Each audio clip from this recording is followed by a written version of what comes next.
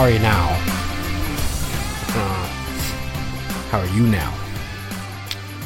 Well, folks, the Montreal Canadiens winning streak is over. The New Jersey Devils, their winning streak continues. Hello and welcome to episode 16 of the Bottom 6 Minutes podcast presented by Habs Eyes on the Prize. I am Matt Drake, and a little bit pissed off about that one. Just a little bit. Not, we're not going to turn this into a rant or anything like that, but it definitely, it rubbed me the wrong way. But your Montreal Canadiens lose by a score of 5-1 to the New Jersey Devils on home ice. What happened? Well, let's get right into the recap so that we can talk a little bit about the overall performance. They actually had a great first period, the Montreal Canadiens did. It was going both ways, chances at both ends. Both teams failed on power play attempts. I mean, it was a very even overall first period. However, when you took a look at the stats, the Habs outshot the Devils 15-11. They had the better scoring chances. They looked like the better team through 20 minutes of play, but there was no score. Now we go into the second period, and the second period at times this season has been a bit of a challenge for the Habs, and it was a big challenge for them in this game. They were horrible for most of that second period. Early in the second, the Devils get a power play. Jake Allen makes a beautiful looking pad stack style save, but he can do absolutely nothing shortly after that. Dougie Hamilton finds Jack Hughes. He's coming down towards the face-off dot and just snipes one upstairs. Makes it 1-0 for New Jersey. Not long after that, Dougie Hamilton joins the rush, and this time he keeps it and fires an absolute snipe of his own over the shoulder of Jake Allen and makes it 2-0 for the Devils. Not looking very good for the Habs. After that very strong first 20 minutes, they looked like absolute dog shit in the first half of that second period, rather. But wait. Just past the midway point of the period, Sean Monahan gets a shot on goal.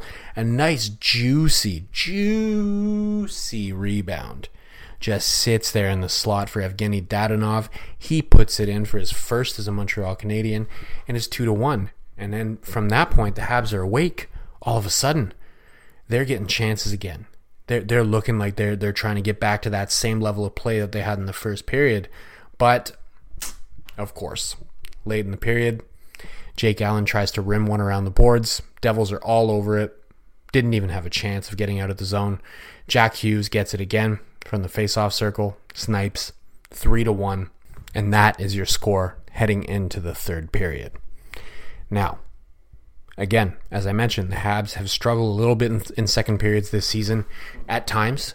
So you're thinking maybe there's a comeback in order here. We're only down 2 goals. 2-goal lead is what? The worst lead in hockey. Maybe there's a comeback coming. Not so fucking much. 15 seconds in to the third period, Cole Caulfield has a giveaway inside the zone. Nico Hischier passes it over to Thomas Tatar, former Hab Thomas Tatar, that is. He claps it in, makes it 4-1. But wait, there's a challenge. The Habs think they saw offside on that goal, and they absolutely did. The proper camera angle showed us that, in fact, Thomas Tatar was well offside before Cole Caulfield made that giveaway. It never left the zone. Neither did the Devils, and the goal doesn't count, so we're back to 3-1. But the Habs, from that point, this is what really bugged me about the game, is they were completely sluggish after that. You would think that after staving off a possible 3-goal deficit, that you'd come out hot after that you'd come out really trying to get one, get the next goal and get it soon. But they were sluggish, terrible, icing the puck, not getting much going offensively whatsoever. Took them forever just to get a shot on goal in that second period, or third period rather. I don't even know what period I'm at in the recap at this point. But they completely fail to gain any kind of momentum out of that challenge, and they're just kind of looking like shit. Sure enough, get a power play chance in the second half of the third period. I want to say around the 10-minute mark, somewhere around there. But right after they failed to score on that power play, Brendan Gallagher gives the puck away outside of his own blue line. Dawson Mercer takes it in, takes a shot. He gets stopped by Jake Allen, but the rebound goes out pretty far, and it goes to Jesper Bratt, and he makes no mistake makes it 4-1 for the Devils. Habs kind of turned it on a little bit from there. Not quite to the same level as they had in the first period. They had some chances, but they couldn't get anything going. They pulled Jake Allen a little bit early, and in the final, 2 seconds of the game, John Marino fires a long shot at the empty net, and that is what gives us our 5-1 final in favor of New Jersey. What a shit game from the Habs. Man, really not a good one. They had a great first period. I talked about that right off the jump. You know, if you look at that first period, especially against a team that came into the game, the Devils, on a 9-game winning streak, now at 10, looking like one of the better teams in the Eastern Conference, to see how well they played in that first period, the Habs that is, it was encouraging. I mean, I was looking at the stats on Natural Stat Trick, and I was like, Jesus, I cannot believe that this team is doing that well against a team that is doing that well. Like, it shouldn't be the case. We should be getting caved in by these guys at least a little bit. This should be one of those games where, you know, you lose the first period and maybe you battle back afterwards and your goaltender holds you into it for long enough for you to come in and compete. But not on this night. No. Instead, they gave their best effort in the first 20 and then kind of disappeared after that. It was disappointing. Very disappointing. I guess that's as good a segue as any into your silver lining of the night, which is Juraj Slafkovsky for me. Juraj Slafkovsky, he showed no rust coming off of his suspension. He actually looked really well.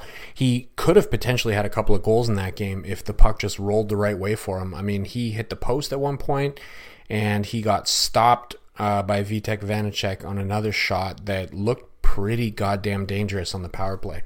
So I think there was a lot to like from Juraj Slafkovsky in that game, especially coming off the suspension and being put immediately onto the fourth line of all places to be playing as a rookie. And, you know, that's not a place that they want him to be playing for the rest of his career. So I don't quite understand why they had him there, but it worked on that night. I'd like to see him maybe get a bump up in the lineup and play on the third or the second line even moving forward. But for now, I think that's the silver lining that we have to take in that game, is that he didn't show any rust. He still looks very ready and willing and able to compete in this league. He looked strong. He was strong on pucks. He had a couple of really good puck retrievals. Won a couple of really impressive puck battles. I mean, it was a quiet but effective game from him. You know, from your first overall pick, obviously you want to see a little bit more flash, but I felt like watching that game, coming off of 2 games on the shelf, I think he did really well. So he's your silver lining of the night. Your co-silver lining of the night, if you will, I guess could go to Evgeny Dadonov. He finally got a goal. And he did a few things in that game that pissed me off. There was one time where he had an opportunity to hold the line and he just didn't really skate for it. He was trying to just reach for it with his stick. Like, move your feet. Like, you can skate faster than you can reach.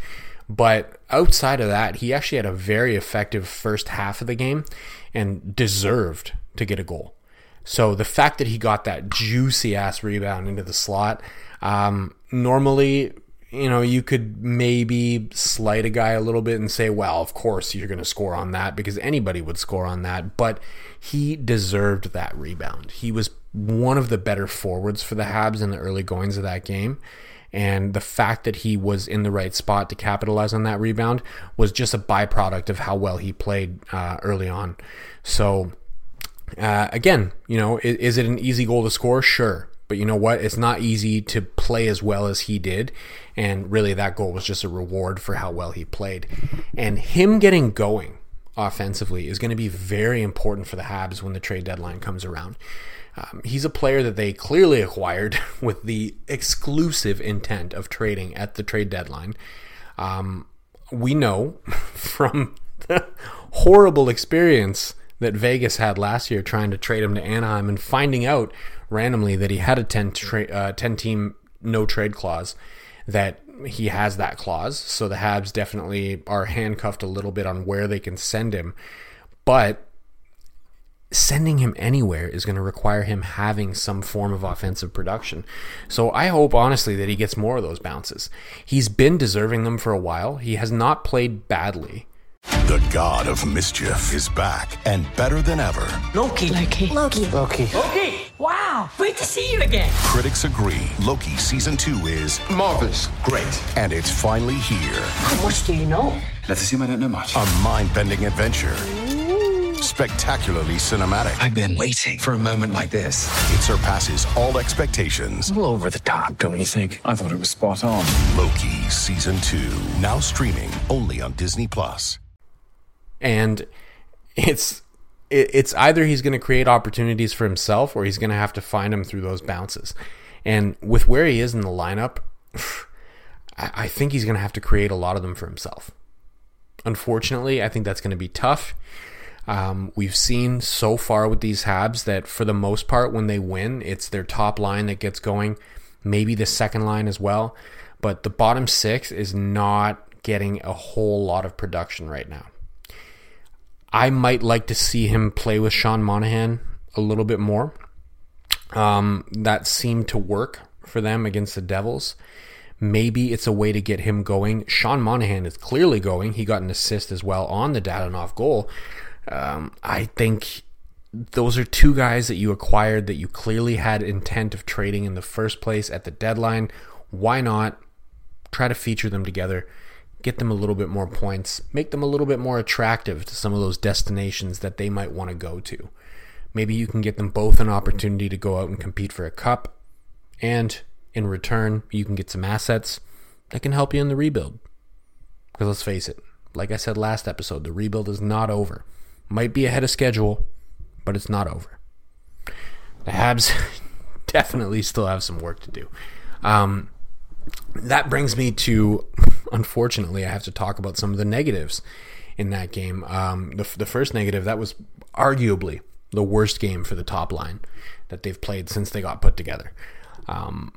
Nothing was working for them. They had a couple of moments on the power play. They had Kirby Dach playing up at the point on the power play, which was kind of interesting. I'm not sure if I'm in love with that or not, but they did get some really good chances on that power play. Not sure if I want to stick with that moving forward personally, but they can try it out. I don't have a problem with it. I did have a problem with how that line looked overall. I mean, Caulfield had that giveaway that led to what was supposed to be the 4-1 goal for the Devils in the third period. Obviously got canceled out by the offside challenge, but at the end of the day, everybody still sees that highlight, right? That's still a play that you can't make with the puck. And they made a lot of plays that you just can't make with the puck in that game. I don't know what it was. I feel like they got overconfident after that first period and they thought we got this in the bag. And then they got complacent and they started playing a little bit too loose with the puck. And what happens when you're playing too loose with the puck against a team that's really good at putting it in the net? You lose. I'm not sure what else to say about that game, honestly. It was really disappointing. What I will say about that game is take a look at what jerseys they were wearing. The reverse retros. Those are a curse upon this franchise. The last versions were a curse. These versions, I submit to you, are also a curse. We should refuse from participating in this exercise moving forward. It never works well for the Habs. The Habs have one of the most iconic jerseys in all of sports. The red version, the white version. I would argue that the white version with the blue stripe across it is also a very good version. I think one of those three is all you ever need to wear. I don't think you need to fuck with perfection, man. Why are we dancing around in this bullshit reverse retro world? If I were Jeff Molson, and I'm clearly not, I'm not nearly as wealthy as that man, I would refuse to participate moving forward. I would say, you know what? How much of my money, how much of my profits are going to your little project in Arizona every year? Oh, it's that much? Okay, well, you know what? Fuck you and your reverse retro. I'm not doing that. I'm going to wear the jerseys that we want to wear. And Now, I do understand also that they probably had a creative hand in what was put out there. But they never win in reverse retros. Let's just stop it with those things. Can't we? Can we stop it? Can we just wear jerseys that we already have? If we want to wear retro jerseys, we have plenty of actual retro jerseys that we can wear. We don't need to wear these powder blue ones. You know, I get it. I do like the callback to the Expos a little bit, but that's just me as an Expos fan. Me as a Habs fan, I want to see Habs jerseys. That much blue doesn't do it for me. I feel like I'm watching the Leafs, and they lost. Like the Leafs. Well, the Leafs actually won tonight. So, I better cut it off there. My back is killing me today anyway, so I need to go to bed. We are running what? Around 16 minutes. So c'est une soirée énorme. Ben, pas énorme, mais au moins une grosse soirée pour les employés de soutien. We are on Spotify, Google Play, Apple, Megaphone. I'm on Twitter at DrakeMT. Drop me a follow. I would appreciate it very much. Thank you, as always, for listening. Hopefully we have a better game for you next time. And of course, à la prochaine.